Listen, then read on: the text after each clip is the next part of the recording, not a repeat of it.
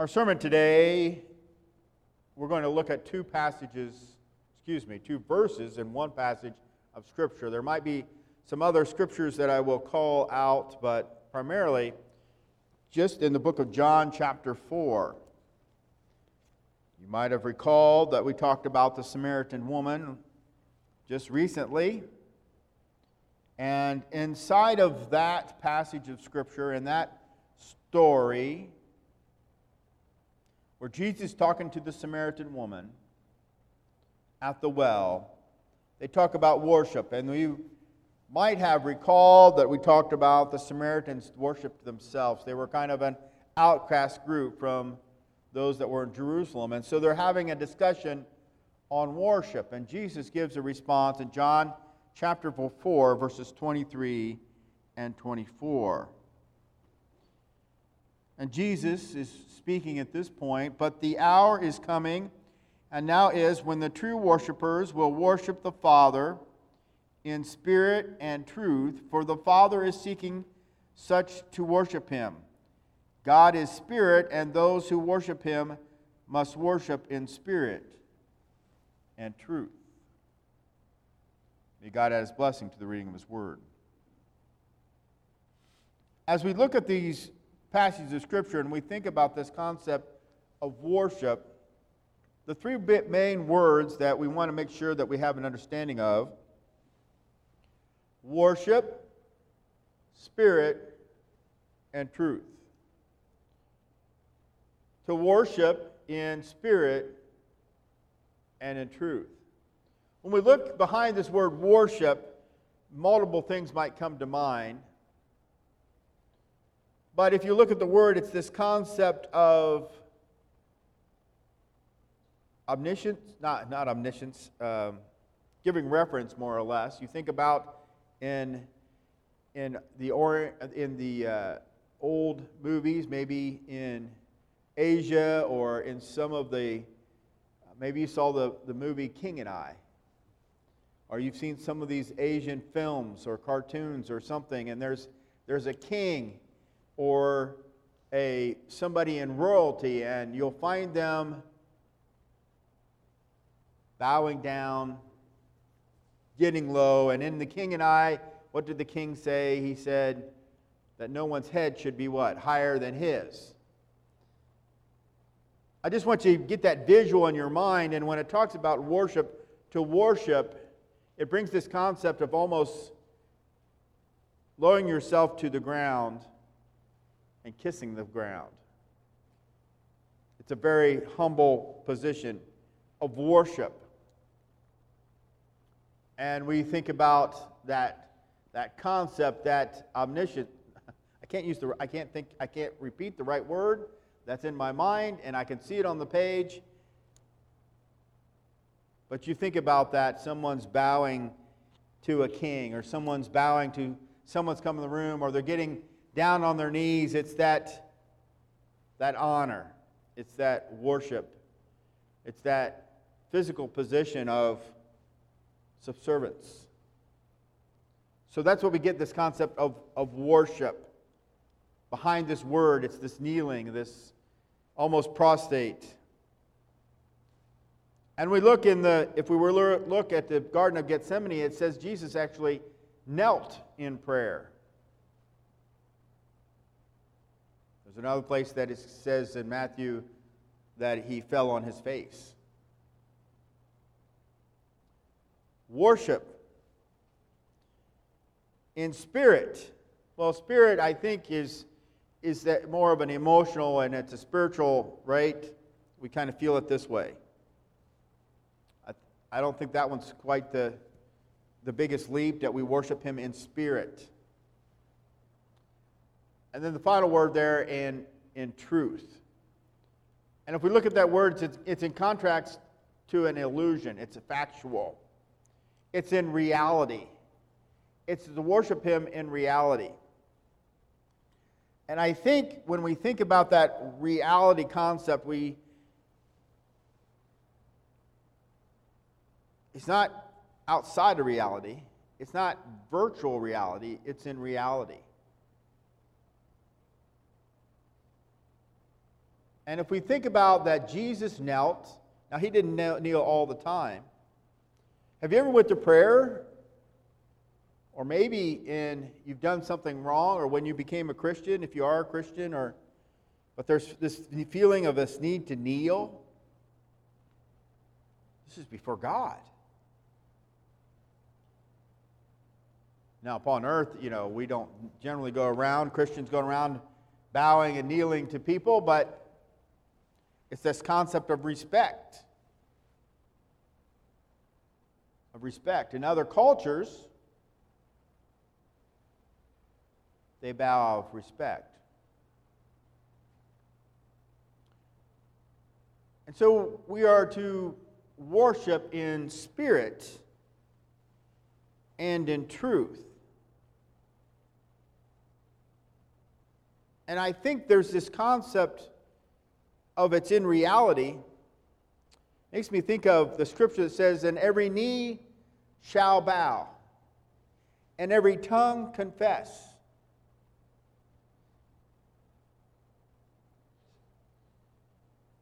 And we think about our physical bodies and the role it plays in worship.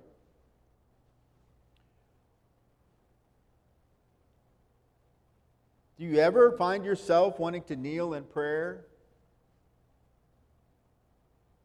Did Jesus kneel all the time? Like I said, no. But to kneel in prayer is that the reality of it is you're not only kneeling in spirit, but you're kneeling physically.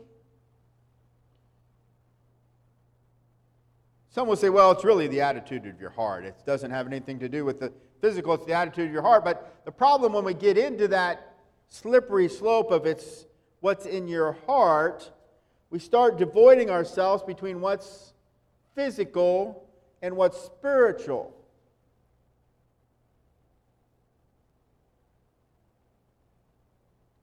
And I believe that would tie us into more of a Gnostic approach, which we've talked about a little bit in the past. We talked about the Nicolaitans. It doesn't matter what you do with your body as long as you're right in your heart, right?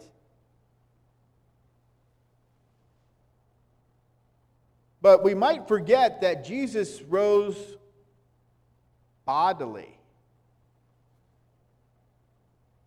We might forget that we will be in heaven, if we're Christians, with a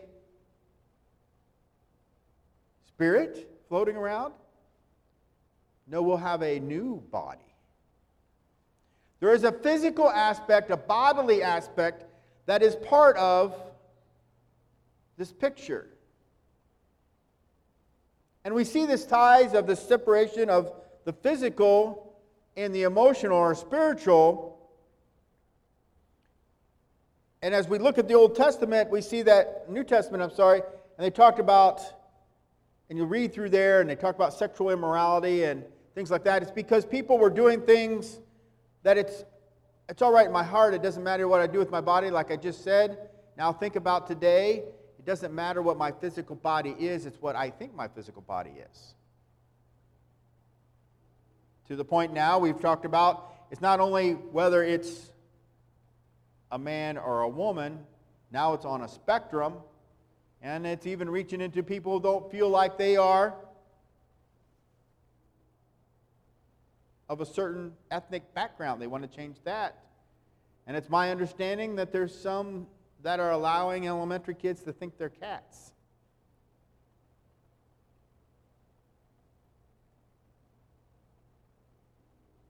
So if we start separating this physical from the spiritual, we start going down and pulling into the same slope. Now, am I telling you that you need to always kneel in prayer? I am not.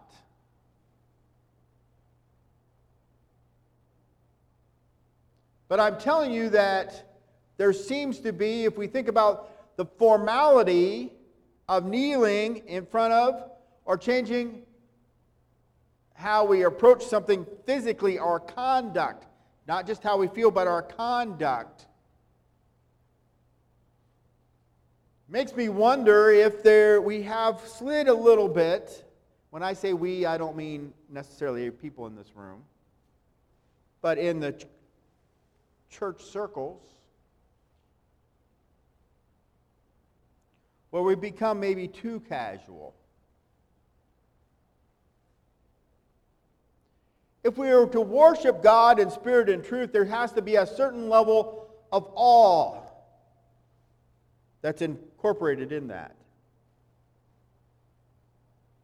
Granted, it tells us in Hebrews that we can come boldly before the throne of grace, but the reason we can come boldly is because of the blood of Jesus that died for our sins. So we can come boldly and not be struck down because of our unholiness. But I don't think it means that we come with a lack of respect.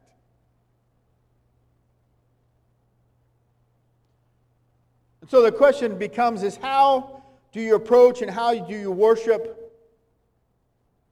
God?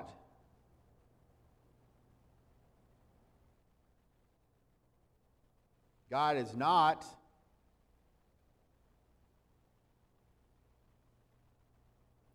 just the casual friend.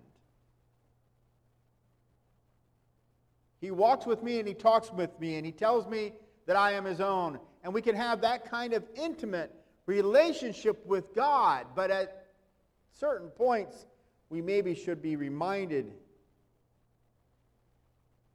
he's God. Maybe I should put a little bit more, less casual approach to my relationship with God. Maybe a little more seriousness, soberness you might find in the Gospels, not the Gospels, but in the New Testament, to my activities, to my devotional life, to the way I conduct myself in my private worship. Maybe there's times that it's appropriate for you to kneel before God and think, oh, how great is my God. Maybe there's times in our corporate worship, which we do sometimes, we would kneel. But sometimes, when someone important comes into the room, what do? When the flag goes by at the parade, everybody get up out of your chair, your comfortable chair, and what do? You stand. We stand. We are called to worship, and we're inviting the Holy Spirit to come. But we stand in reverence.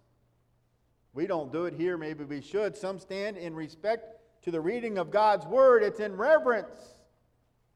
And sometimes the physical reminds us.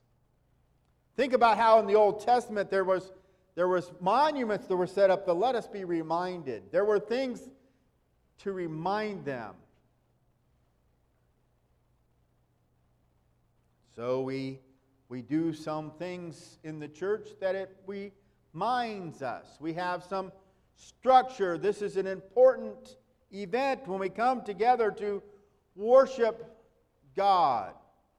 Now we have some more casual interactions of church bodies. Maybe it's in a small group. But there is time for corporate worship. Now for each of us, that might be slightly different, based on our background and where we came from. But the challenge is to think about when you come to worship the Lord,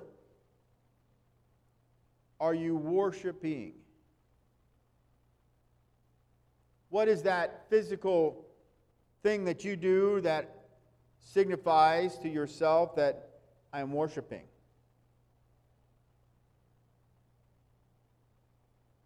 If we stand for prayer and somebody feels like they need to kneel in their seat and pray, that's what they need to do. But do you approach worship as, hey, I'm going to go see my buddy, which is okay at times, but there needs to be a time, I believe, we go and say, I am going to worship the Lord, the King of Kings. And when I'm going and when I get there, I need to remind myself. I think we sang the chorus. It's all about you. The song says, I'm coming back to the heart of worship. It's all about you.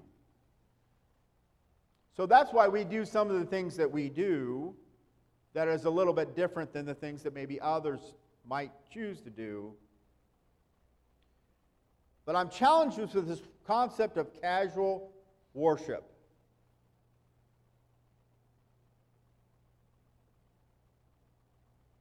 There should be some purpose about the worship, something in our attitude and the way we conduct ourselves or the way we carry ourselves. We don't, in our worship time, it's more structured. It's not a teaching time. It would not be appropriate as I'm preaching for someone to ask me a question. Interrupt the whole proceedings. This is a serious time. There's times to be serious. There's times to be a little bit less serious, and we have those places. But we need to reserve the time in our personal, in our corporate, where we take time to be in awe of God, and maybe even physically be in our prayer closet or whatever it might be, that place that you pray. I know for some you might have to pray on your way to work. But there's a place that reminds us, I'm setting this apart. This is my time for prayer. This is where I'm at. That's why I like the concept of a sanctuary. It's a place where we come together to worship. It's dedicated for the worship of God. And some will say, well, that's not good stewardship. Okay, it's not good stewardship to set something apart for the worship of God, and it's only used on one day for the worship of God. They're like, well, that's not good stewardship. We need to spend that money, all that money spent for good reason, so we can have every activity in there and put up the basketball hoops and the food tables. So there's no place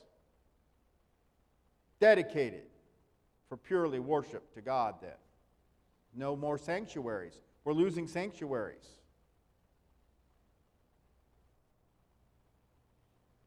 There's something about this worship in spirit and truth. It's not just with our heart, it's in our reality, it seems. Jesus knelt. Jesus knelt. Jesus fell on his face. Sometimes we raise our hands, sometimes we kneel, but when we come to worship the Lord, there's praise time and gathering time, but sometimes what we call worship, I don't know that it's worship.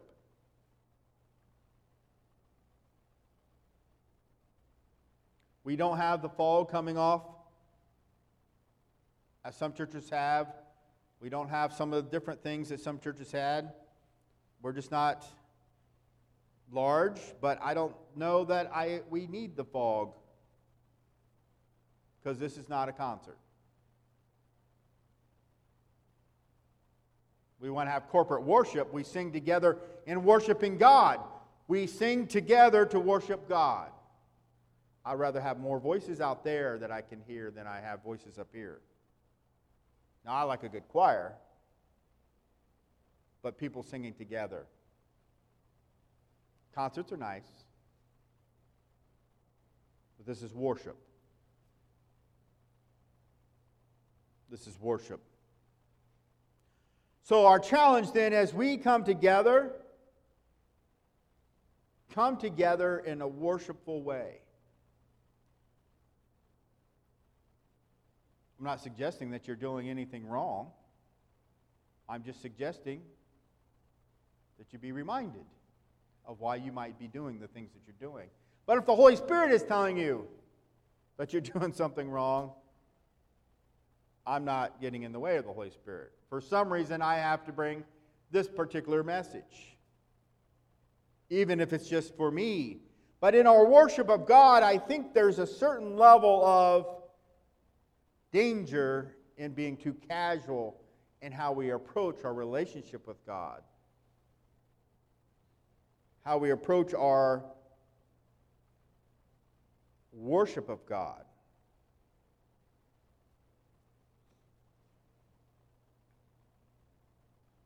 It shouldn't be for the entertainment value. It's good to have fun. But there's some point, somewhere in the cycle, some point in time, in the week, in the month, in the something, that we worship God. When was the last time that you knelt in prayer to God?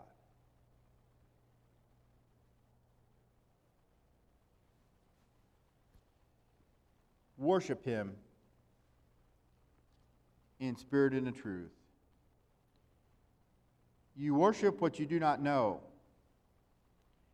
Verse 22, we know what we worship, for salvation is of the Jews.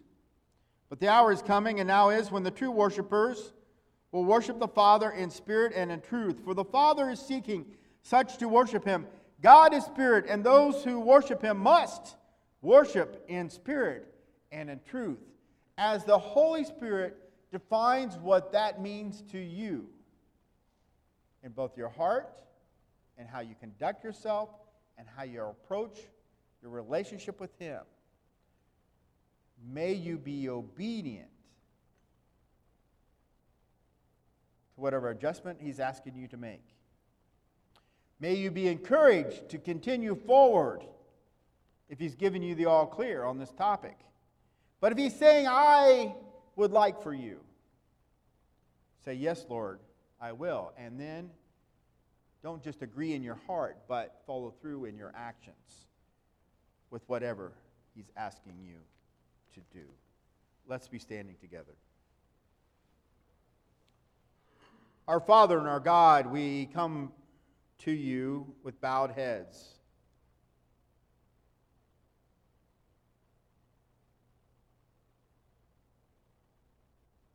May you help us to open our hearts, to open our minds, to open our spirits, to clearly hear from you how we should process this message. Some of us might need to make adjustments. And for some of us to make adjustments, Lord, we need the Holy Spirit to be hounding us, that we need to make that adjustment and to be moving forward. May we worship you in spirit and truth, not just in our heart, not just in our mouth, but in our conduct and how we approach our worship. May it be pleasing in your sight. Teach us today, each one of us. I have some things that I can work on. Maybe there's others that do as well. But Father, we pray, dear Lord, that we might be obedient in what you're asking us to do. In Jesus' name, amen. I would ask that you bow your heads just for a moment.